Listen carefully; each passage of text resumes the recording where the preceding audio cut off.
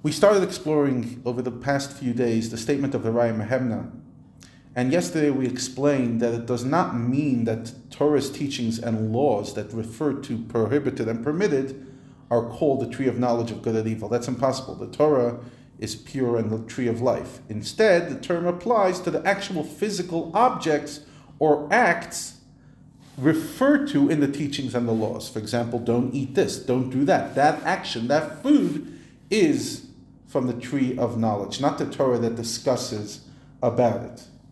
Now, the laws and teachings of what's prohibited and permitted are all part of Torah Sheba'al Peh. And Torah Sheba'al Peh, the oral law, is a manifestation of the level of Malchut within Atzilut. And therefore there's no room for fragmentation.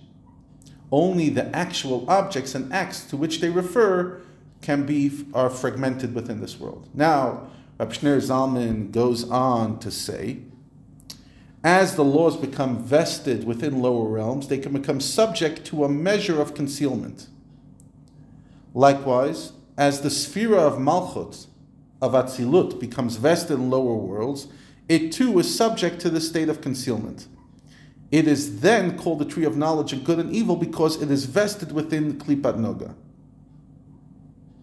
Now, this vestiture, the fact that godliness is being put into these items, is for one sake, the spiritual task of each and every one of us, Beirurim, to sift and refine the physicality of this world in order to elevate the divine sparks from the evil which hold them back.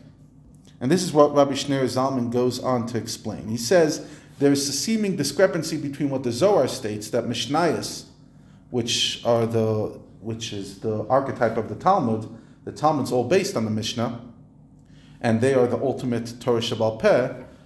On the one hand, the Zohar says it referred to Malchut of Atzilut, and the other great teacher of Kabbalah, Rabbi Arizal, says they are from Malchut of the lower world, not of Atzilut of Yetzirah.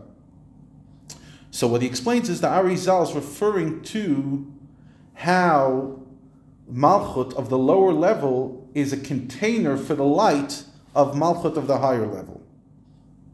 And that Mishnayot relate to Malchut of the lower level only after Malchut of Atzilut becomes dressed in there.